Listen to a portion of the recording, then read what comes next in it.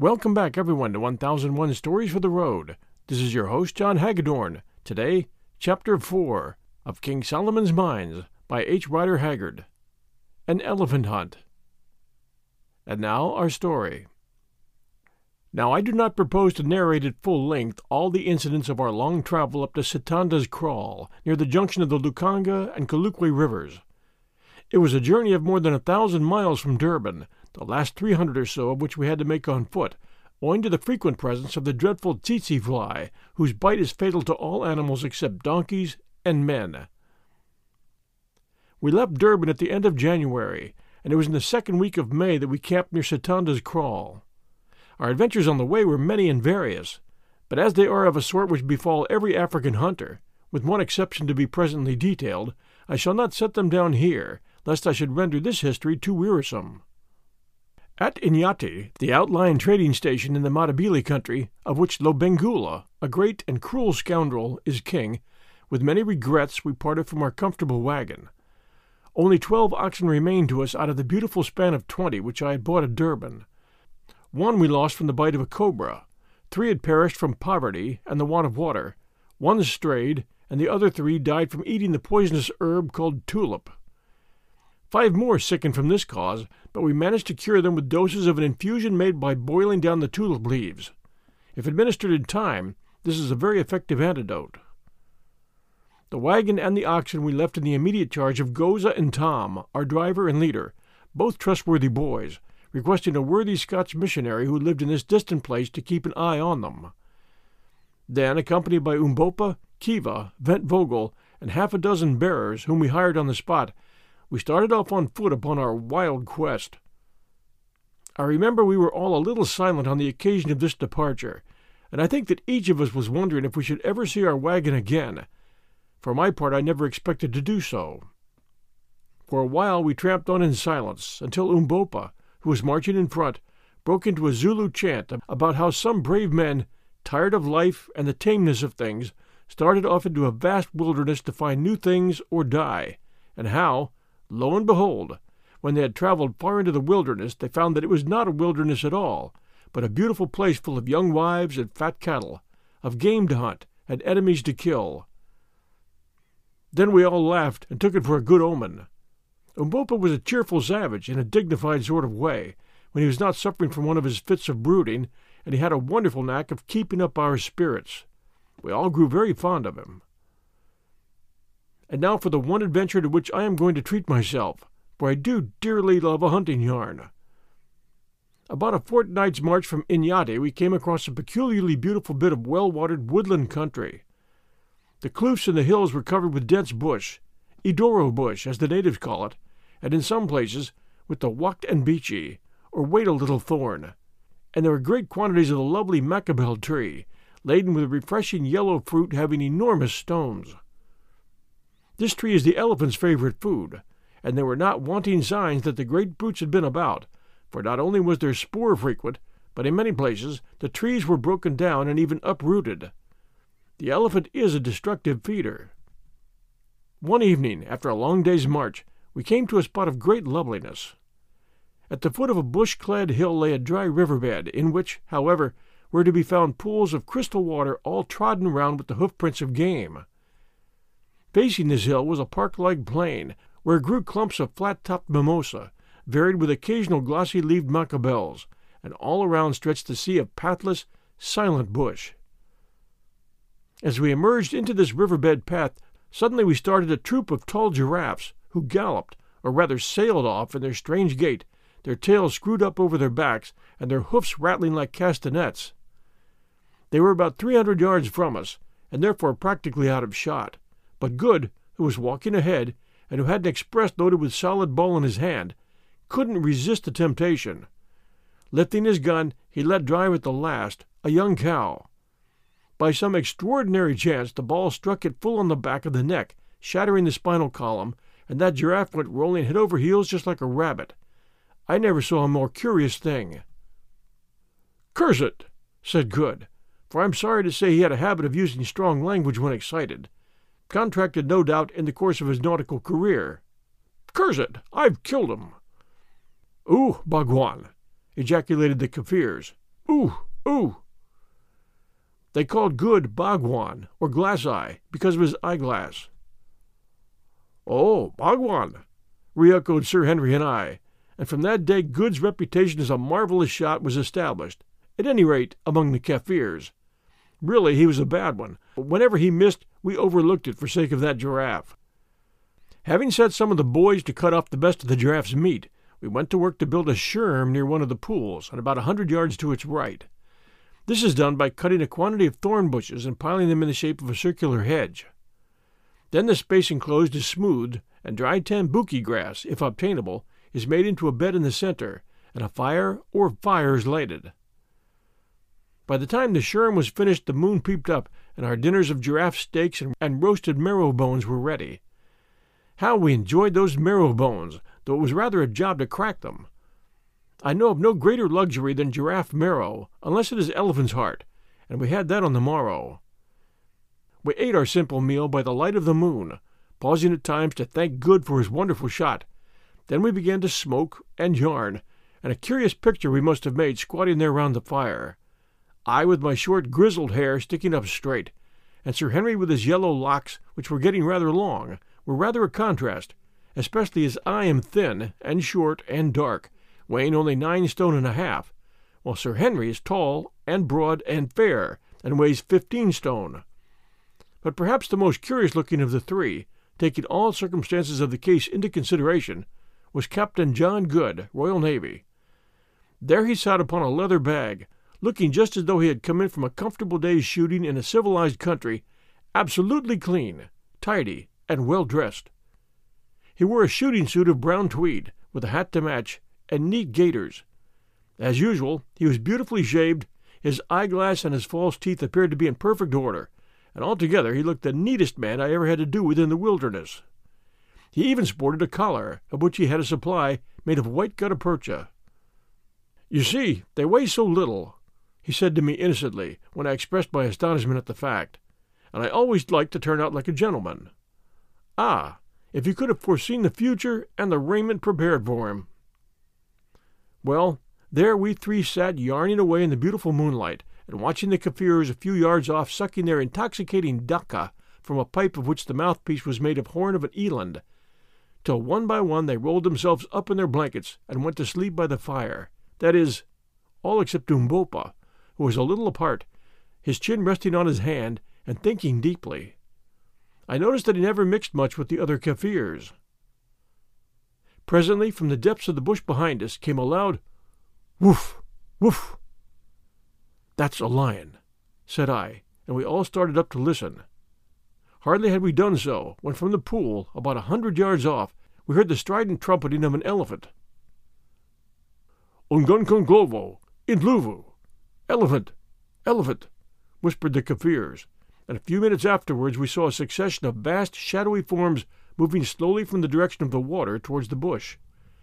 Up jumped Good, burning for slaughter, and thinking perhaps that it was as easy to kill elephant as he had found it to shoot giraffe, but I caught him by the arm and pulled him down.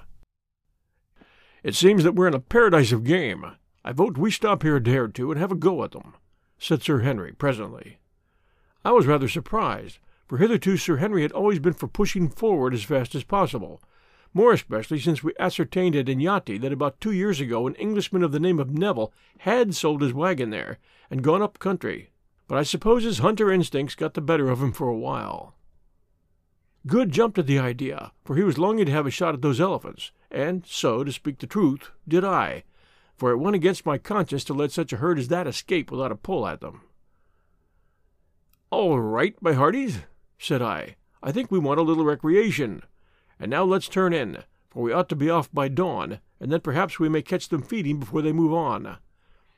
The others agreed, and we proceeded to make our preparations. Good took off his clothes, shook them, put his eyeglass and his false teeth into his trousers pocket, and folding each article neatly, placed it out of the dew under a corner of his mackintosh sheet. Sir Henry and I contented ourselves with rougher arrangements, and soon were curled up in our blankets and dropping off into the dreamless sleep that rewards the traveler. Going. What was that? Suddenly, from the direction of the water came sounds of violent scuffling, and next instant there broke upon our ears a succession of the most awful roars. There was no mistaking their origin. Only a lion could make such a noise as that. We all jumped up and looked towards the water, in the direction of which we saw a confused mass, yellow and black in color, staggering and struggling towards us. We seized our rifles, and slipping on our veltschoons, that is, shoes made of untanned hide, ran out of the scherm. By this time the mass had fallen, and was rolling over and over on the ground, and when we reached the spot it struggled no longer, but lay quite still. Now we saw what it was. On the grass there lay a sable antelope bull, the most beautiful of all the African antelopes, quite dead, and transfixed by its great curved horns was a magnificent black-maned lion, also dead. Evidently what had happened was this. The sable antelope had come down to drink at the pool where the lion, no doubt the same one we had heard, was lying in wait. While the antelope drank, the lion had sprung upon him, only to be received upon the sharp curved horns and transfixed. Once before I saw a similar thing happen. Then the lion, unable to free himself, had torn and bitten at the back and neck of the bull, which, maddened with fear and pain, had rushed on until it dropped dead. As soon as we had examined the beast sufficiently, we called the Kaffirs, and between us managed to drag their carcasses up to the scherm. After that we went in and lay down, to wake no more until dawn. With the first light we were up and making ready for the fray. We took with us 3 8-bore rifles, a good supply of ammunition, and our large water bottles, filled with weak, cold tea, which I've always found the best stuff to shoot on. After swallowing a little breakfast, we started, Umbopa, Kiva, and Vet Vogel accompanying us. The other Kaffirs we left with instructions to skin the lion and the sable antelope, and to cut up the latter. We had no difficulty in finding the broad elephant trail, which Vet Vogel, after examination, pronounced to have been made by between 20 and 30 elephants, most of them full-grown bulls. But the herd had moved on some way during the night, and it was 9 o'clock, and already very hot, before, by the broken trees, bruised leaves and bark, and smoking droppings, we knew that we could not be far from them. Presently we caught sight of the herd, which numbered, as Vet Vogel had said, between 20 and 30, standing in a hollow, having finished their morning meal, and flapping their great ears. It was a splendid sight, for they were only about 200 yards from us. Taking a handful of dry grass, I threw it into the air to see how the wind was, for if once they winded us, I knew they would be off before we could get a shot. Finding that, if anything, it blew from the elephants to us, we crept on stealthily, and thanks to the cover managed to get within 40 yards or so of the great brutes. Just in front of us, and broadside on, stood 3 splendid bulls, one of them with enormous tusks. I whispered to the others that I would take the middle one, Sir Henry covering the elephant to the left, and Good the bull with the big tusks. "Now," I whispered. Boom! Went the 3 heavy rifles, and down came Sir Henry's elephant, dead as a hammer, shot right through the heart. Mine fell onto its knees, and I thought that he was going to die, but in another moment he was up and off, tearing along straight past me. As he went I gave him the second barrel in the ribs, and this brought him down in good earnest. Hastily slipping in 2 fresh cartridges I ran close up to him, and a ball through the brain put an end to the poor brute's struggles. Then I turned to see how Good had fared with the big bull, which I had heard screaming with rage and pain as I gave mine its quietus. On reaching the captain I found him in a great state of excitement. It appeared that on receiving the bullet had turned and come straight for his assailant, who had barely time to get out of his way, and then charged on blindly past him, in the direction of our encampment. Meanwhile the herd had crashed off in wild alarm in the other direction. For a while we debated whether to go after the wounded bull or to follow the herd, and finally deciding for the latter alternative, departed, thinking that we'd seen the last of those big tusks. I had often wished since that we had. It was easy work to follow the elephants, for they had left a trail like a carriage road behind them, crushing down the thick bush in their furious flight as though it were tambouki grass.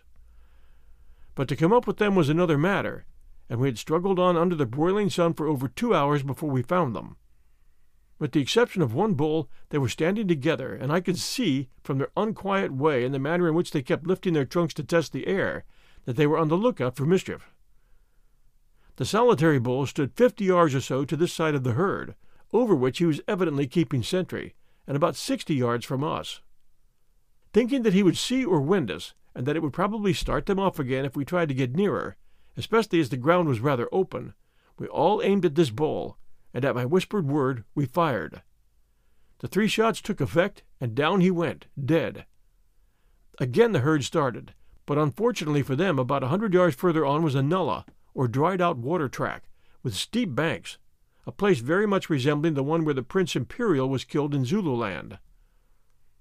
Into this the elephants plunged, and when we reached the edge we found them struggling in wild confusion to get up the other bank, filling the air with their screams and trumpeting as they pushed one another aside in their selfish panic, just like so many human beings. Now was our opportunity, and firing away as quickly as we could load, we killed 5 of the poor beasts, and no doubt should have bagged the whole herd, had they not suddenly given up their attempts to climb the bank and rushed headlong down the nullah.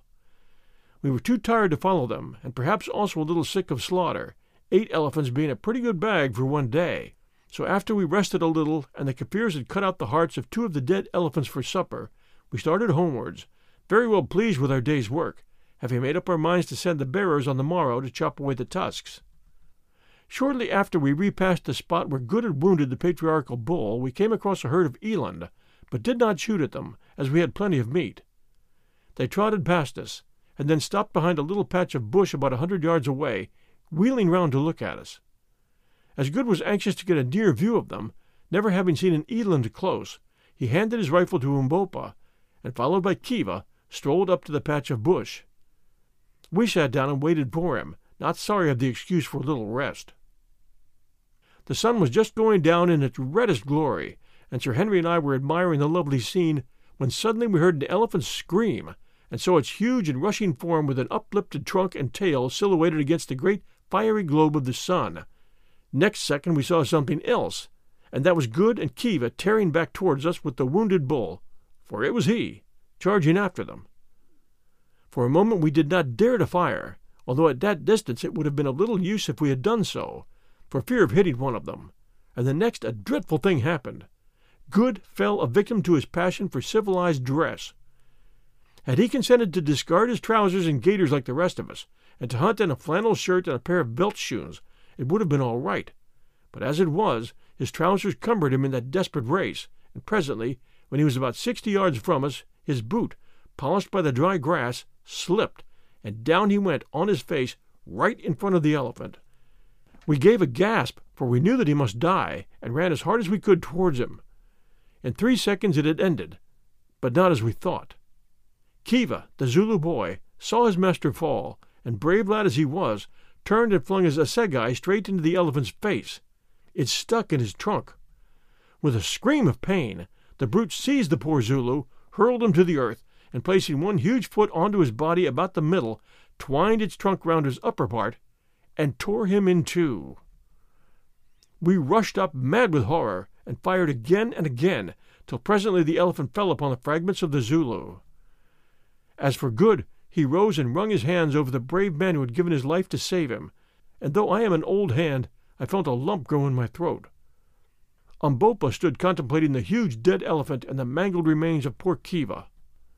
"Ah, well," he said presently, "he is dead, but he died like a man." We'll return with Chapter 5, right after these sponsor messages. And now Chapter 5, our march into the desert. We had killed 9 elephants, and it took us 2 days to cut out the tusks, and having brought them into camp, to bury them carefully in the sand under a large tree, which made a conspicuous mark for miles around. It was a wonderfully fine lot of ivory. I never saw a better, averaging as it did between 40 and 50 pounds a tusk. The tusks of the great bull that killed poor Kiva scaled 170 pounds the pair, so nearly as we could judge.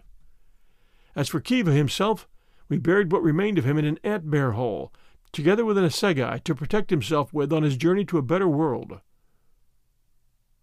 On the 3rd day we marched again, hoping that we might live to return to dig up our buried ivory, and in due course, after a long and wearisome tramp, and many adventures which I have not space to detail, we reached Sitanda's Kraal near the Lukanga River, the real starting point of our expedition. Very well do I recollect our arrival at that place.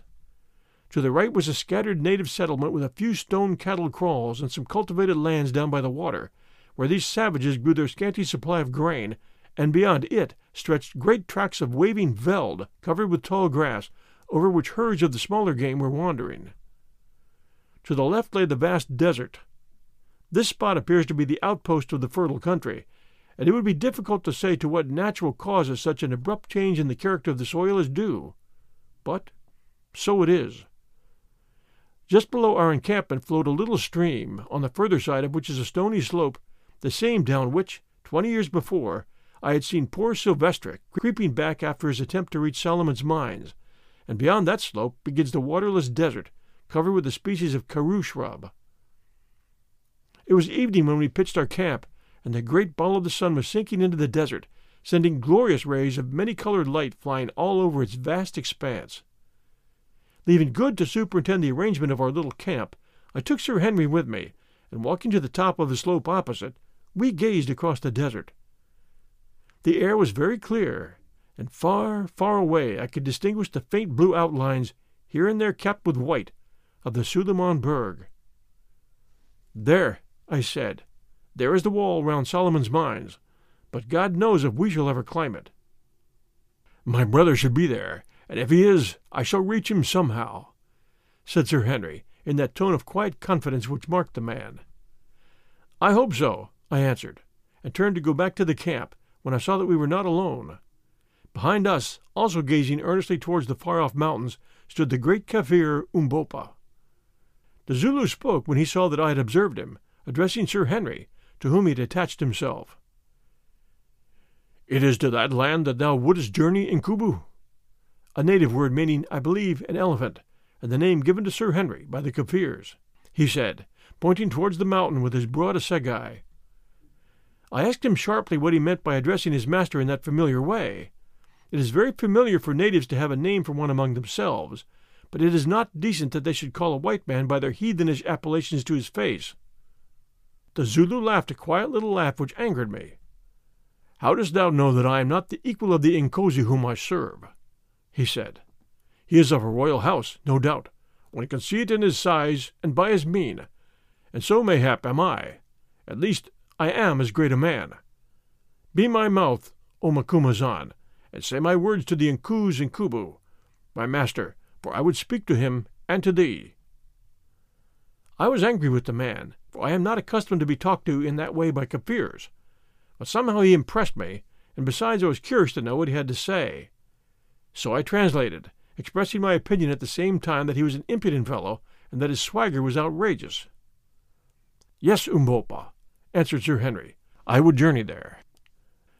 The desert is wide, and there is no water in it. The mountains are high and covered with snow, and man cannot say what lies behind them, behind the place where the sun sets. How shalt thou come thither, Incubu, and wherefore dost thou go?" I translated again.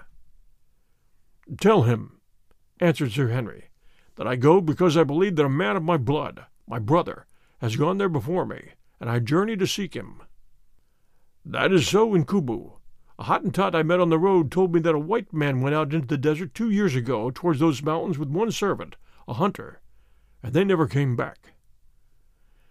"How do you know it was my brother?" asked Sir Henry. "Nay, I know not, but the Hottentot, when I asked what the white man was like, he said that he had thine eyes and a black beard. He said, too, that the name of the hunter with him was Jim, that he was a Bechuana hunter and wore clothes." "Well, there's no doubt about it," said I. "I knew Jim well." Sir Henry nodded. "I was sure of it," he said.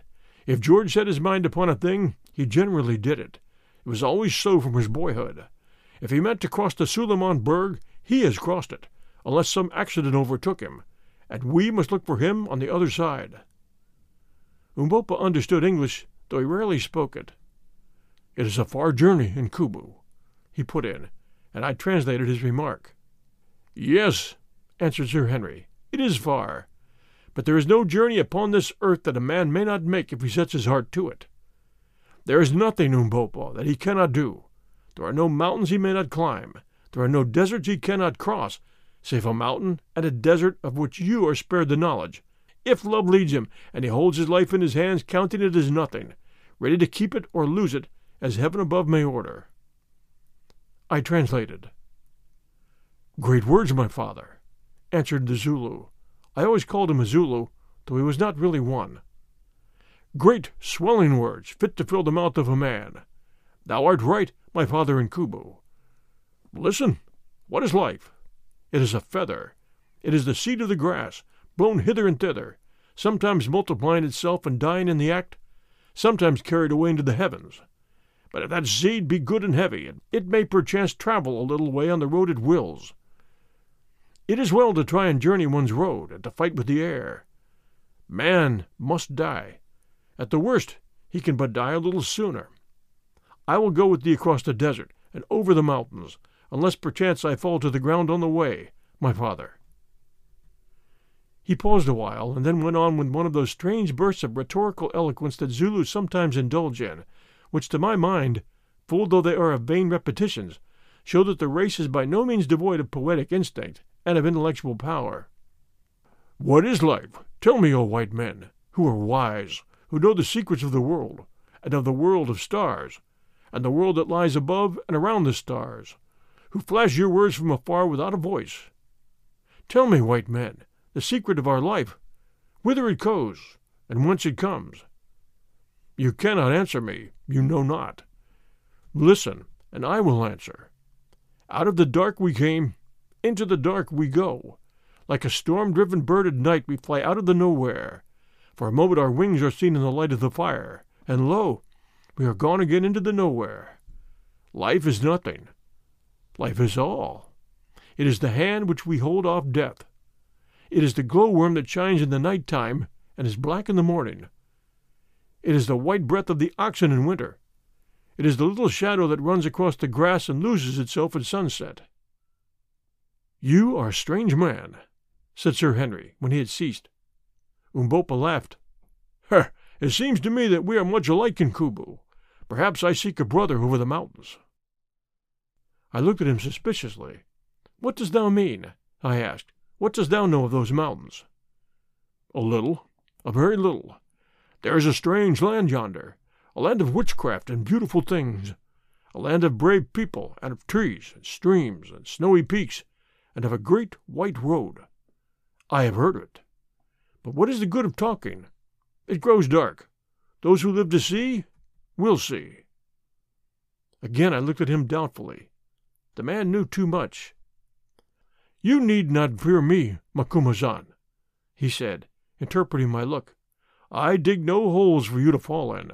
I make no plots. If ever we cross those mountains behind the sun, I will tell what I know. But death sits upon them. Be wise now, and turn back. Go and hunt elephants, my masters. I have spoken." And without another word he lifted his spear in salutation and returned towards the camp, where shortly afterwards we found him cleaning a gun like any other Kafir. "That is an odd man," said Sir Henry. "Yes," answered I, "too odd by half. I don't like his little ways. He knows something and will not speak out. But I suppose it is no use quarreling with him. We are in for a curious trip, and a mysterious Zulu won't make much difference one way or another." Next day we made our arrangements for starting.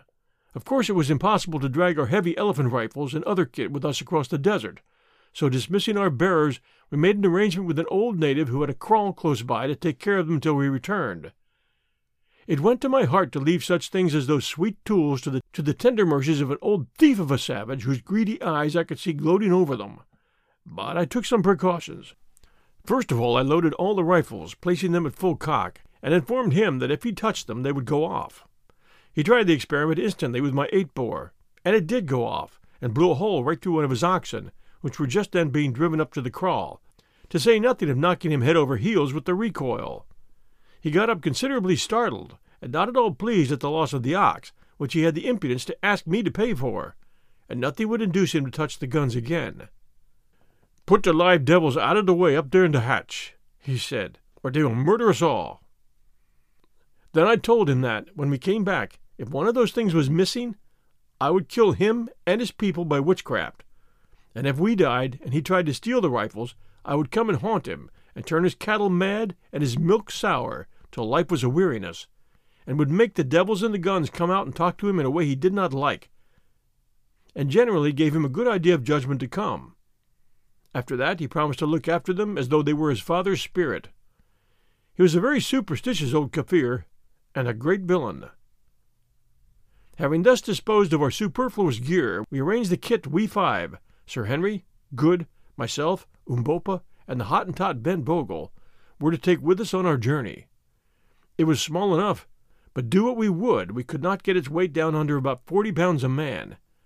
This is what it consisted of: the 3 express rifles and 200 rounds of ammunition, the 2 Winchester repeating rifles for Umbopa and Ben Bogle, with 200 rounds of cartridge, 5 Cochrane's water bottles, each holding 4 pints, 5 blankets, 25 pounds weight of biltong, that's sun-dried game flesh, 10 pounds weight of best mixed beads for gifts, a selection of medicine, including an ounce of quinine and 1 or 2 small surgical instruments, our knives, a few sundries, such as a compass, matches, a pocket filter, tobacco, a trowel, a bottle of brandy, and the clothes we stood in.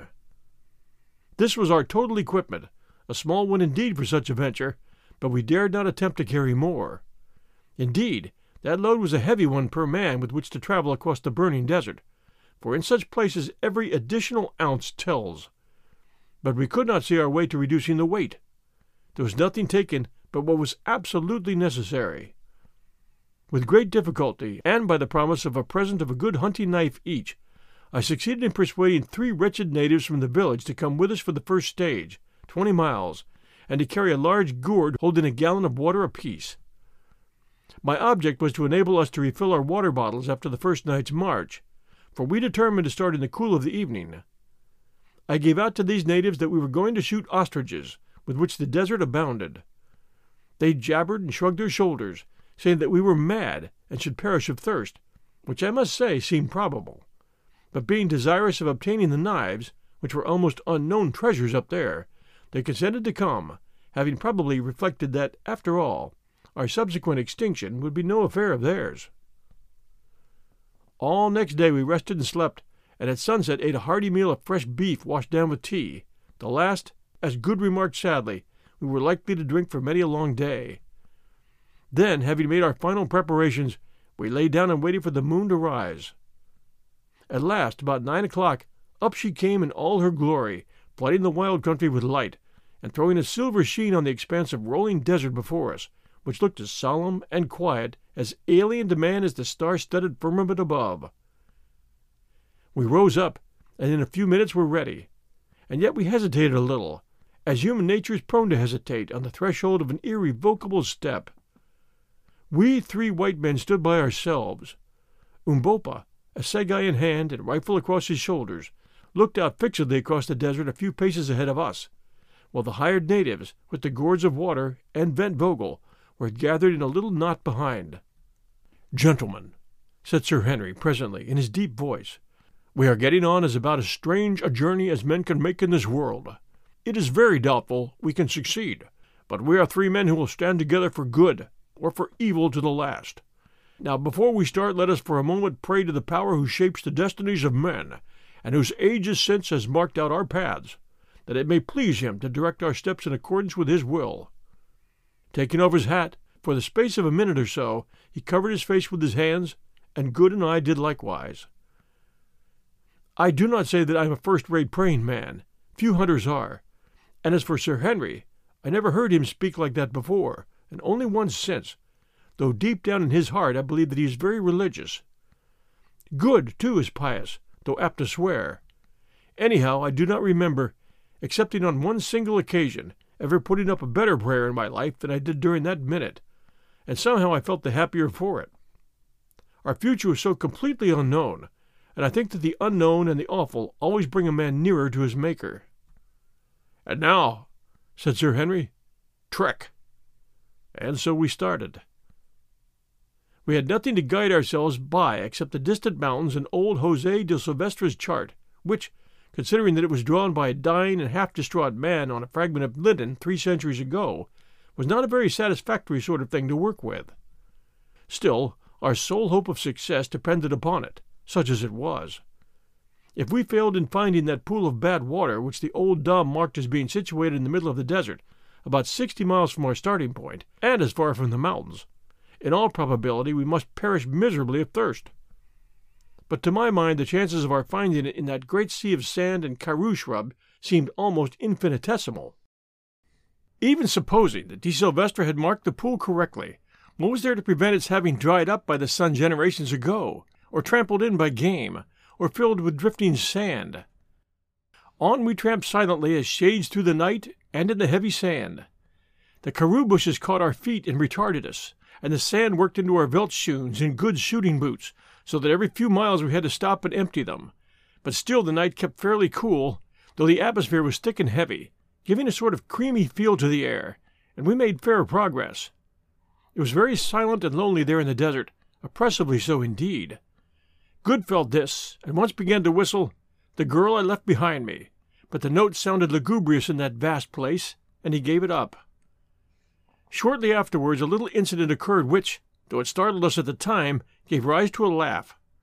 Good was leading as the holder of the compass, which, being a sailor, of course he understood thoroughly, and we were toiling along in single file behind him, when suddenly we heard a sound of an exclamation, and he vanished. Next second there arose all around us a most extraordinary hubbub, snorts, groans, and wild sounds of rushing feet. In the faint light, too, we could descry dim galloping forms half hidden by wreaths of sand. The natives threw down their loads and prepared to bolt, but remembering that there was nowhere to run to, they cast themselves upon the ground and howled out that it was ghosts. As for Sir Henry and myself, we stood amazed, nor was our amazement lessened when we perceived the form of Good careering off in the direction of the mountains, apparently mounted on the back of a horse, and hallooing wildly. In another second he threw up his arms, and we heard him come to the earth with a thud. Then I saw what had happened. We'd stumbled upon a herd of sleeping quagga, and onto the back of one which Good actually had fallen, and the brute naturally enough got up and made off with him. Calling out to the others that it was all right, I ran towards Good, much afraid lest he should be hurt.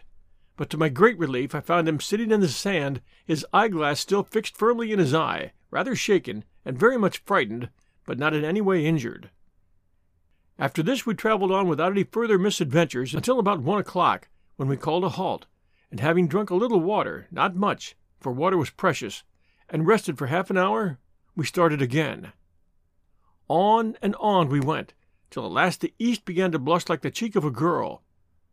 Then there came faint rays of primrose light that changed presently to golden bars, through which the dawn glided out across the desert. The stars grew pale and paler still, till at last they vanished. The golden moon waxed wan, and her mountain ridges stood out against her sickly face like the bones on the cheek of a dying man. Then came spear upon spear of light flashing far away across the boundless wilderness, piercing and firing the veils of mist, till the desert was draped in a tremulous golden glow, and it was day.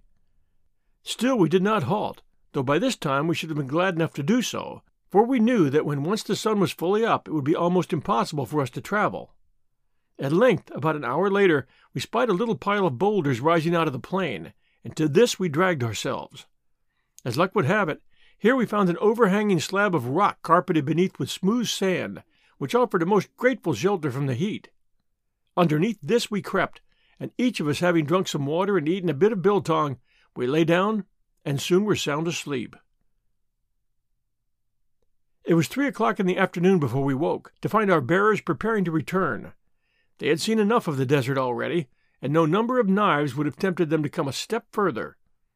So we took a hearty drink, and having emptied our water bottles, filled them up again from the gourds that they had brought with them, and then watched them depart on their 20 miles tramp home. At 4:30 we also started. It was lonely and desolate work, for with the exception of a few ostriches there was not a single living creature to be seen on all the vast expanse of sandy plain. Evidently it was too dry for game, and with the exception of a deadly-looking cobra or two, we saw no reptiles. One insect, however, we found abundant, and that was the common housefly. There they came, not as single spies, but in battalions, as I think the Old Testament says somewhere. He is an extraordinary insect, is the housefly. Go where you will, you find him, and so it must have been always. I have seen him enclosed in amber, which is, I was told, quite 500,000 years old, looking exactly like his descendant of today, and I have little doubt but that when the last man lies dying on the earth, He will be buzzing around, if this event happens to occur in summer, watching for an opportunity to settle on his nose. At sunset we halted, waiting for the moon to rise. At last she came up, beautiful and serene as ever, and, with one halt about 2 o'clock in the morning, we trudged on wearily through the night, till at last the welcome sun put a period to our labors. We drank a little and flung ourselves down on the sand, thoroughly tired out, and soon were all asleep. There was no need to set a watch, for we had nothing to fear from anybody or anything in that vast, untenanted plain. Our only enemies were heat, thirst, and flies, but far rather would I have faced any danger from man or beast than that awful trinity. This time we were not so lucky as to find a sheltering rock to guard us from the glare of the sun, with the result that at about 7 o'clock we woke up experiencing the exact sensations one would attribute to a beefsteak on a gridiron. We were literally being baked through and through. The burning sun seemed to be sucking our very blood out of us. We sat up and gasped. "Phew!" said I, grabbing at the halo of flies which buzzed cheerfully around my head. The heat didn't affect them. "My word," said Sir Henry. "It is hot," echoed Good. It was hot indeed, and there was not a bit of shelter to be found. Look where we would, there was no rock or tree, nothing but an unending glare, rendered dazzling by the heated air that danced over the surface of the desert as it dances over a red-hot stove. "What is to be done?" asked Sir Henry. "We can't stand this for long." We looked at each other blankly. "I haven't," said Good. "We must dig a hole, get in it, and cover ourselves with the karoo bushes." It did not seem a very promising suggestion, but at least it was better than nothing. So we set to work, and with the trowel we had brought with us and the help of our hands, in about an hour we succeeded in delving out a patch of ground some 10 feet long by 12 feet wide at the depth of 2 feet. Then we cut a quantity of low scrub with our hunting knives, and creeping into the hole, pulled it over us all, with the exception of Vent Vogel, on whom, being a Hottentot, the heat had no particular effect. This gave us some slight shelter from the burning rays of the sun, but the atmosphere in that amateur grave can be better imagined than described. The Black Hole of Calcutta must have been a fool to it.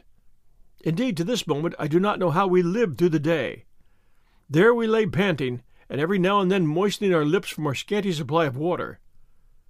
Had we followed our inclinations, we should have finished all we possessed in the first 2 hours, but we were forced to exercise the most rigid care, for if our water failed us, we knew that very soon we must perish miserably. But everything has an end, if only you live long enough to see it, and somehow that miserable day wore on towards evening. About 3 o'clock in the afternoon we determined that we could bear it no longer. It would be better to die walking than to be killed slowly by heat and thirst in this dreadful hole. So taking each of us a little drink from our fast diminishing supply of water, now warmed to about the same temperature as a man's blood, we staggered forward. We had then covered some 50 miles of wilderness. If the reader will refer to the rough copy and translation of old De Silvestra's map, he will see that the desert is marked as measuring 40 leagues across, and the Pan Bad Water is set down as being about in the middle of it. Now, 40 leagues is 120 miles. Consequently, we ought at the most to be within 12 or 15 miles of the water, if any should really exist. Through the afternoon we crept slowly and painfully along, scarcely doing more than 1.5 miles in an hour. At sunset we rested again, waiting for the moon, and after drinking a little managed to get some sleep. Before we lay down, Umbopa pointed out to us a slight and indistinct hillock on the flat surface of the plain about 8 miles away. At the distance it looked like an ant hill, and as I was dropping off to sleep, I fell to wondering what it could be. With the moon we marched again, feeling dreadfully exhausted, and suffering tortures from thirst and prickly heat. Nobody who has not felt it can know what we went through. We walked no longer. We staggered, now and again falling from exhaustion, and being obliged to call a halt every hour or so. We had scarcely energy left in us to speak. Up to this Good had chatted and joked, for he is a merry fellow, but now he had not a joke in him.